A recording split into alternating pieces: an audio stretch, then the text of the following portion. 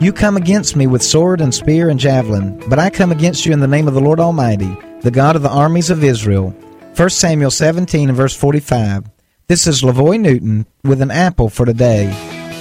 The battles that we face in this life are real. There are real weapons, obstacles, and difficulties that we have to overcome.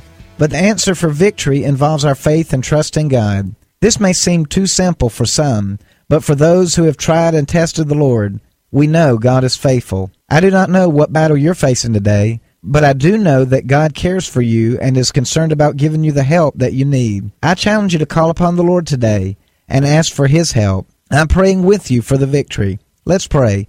God, please intervene and give victory, encouragement, and deliverance to my friends today.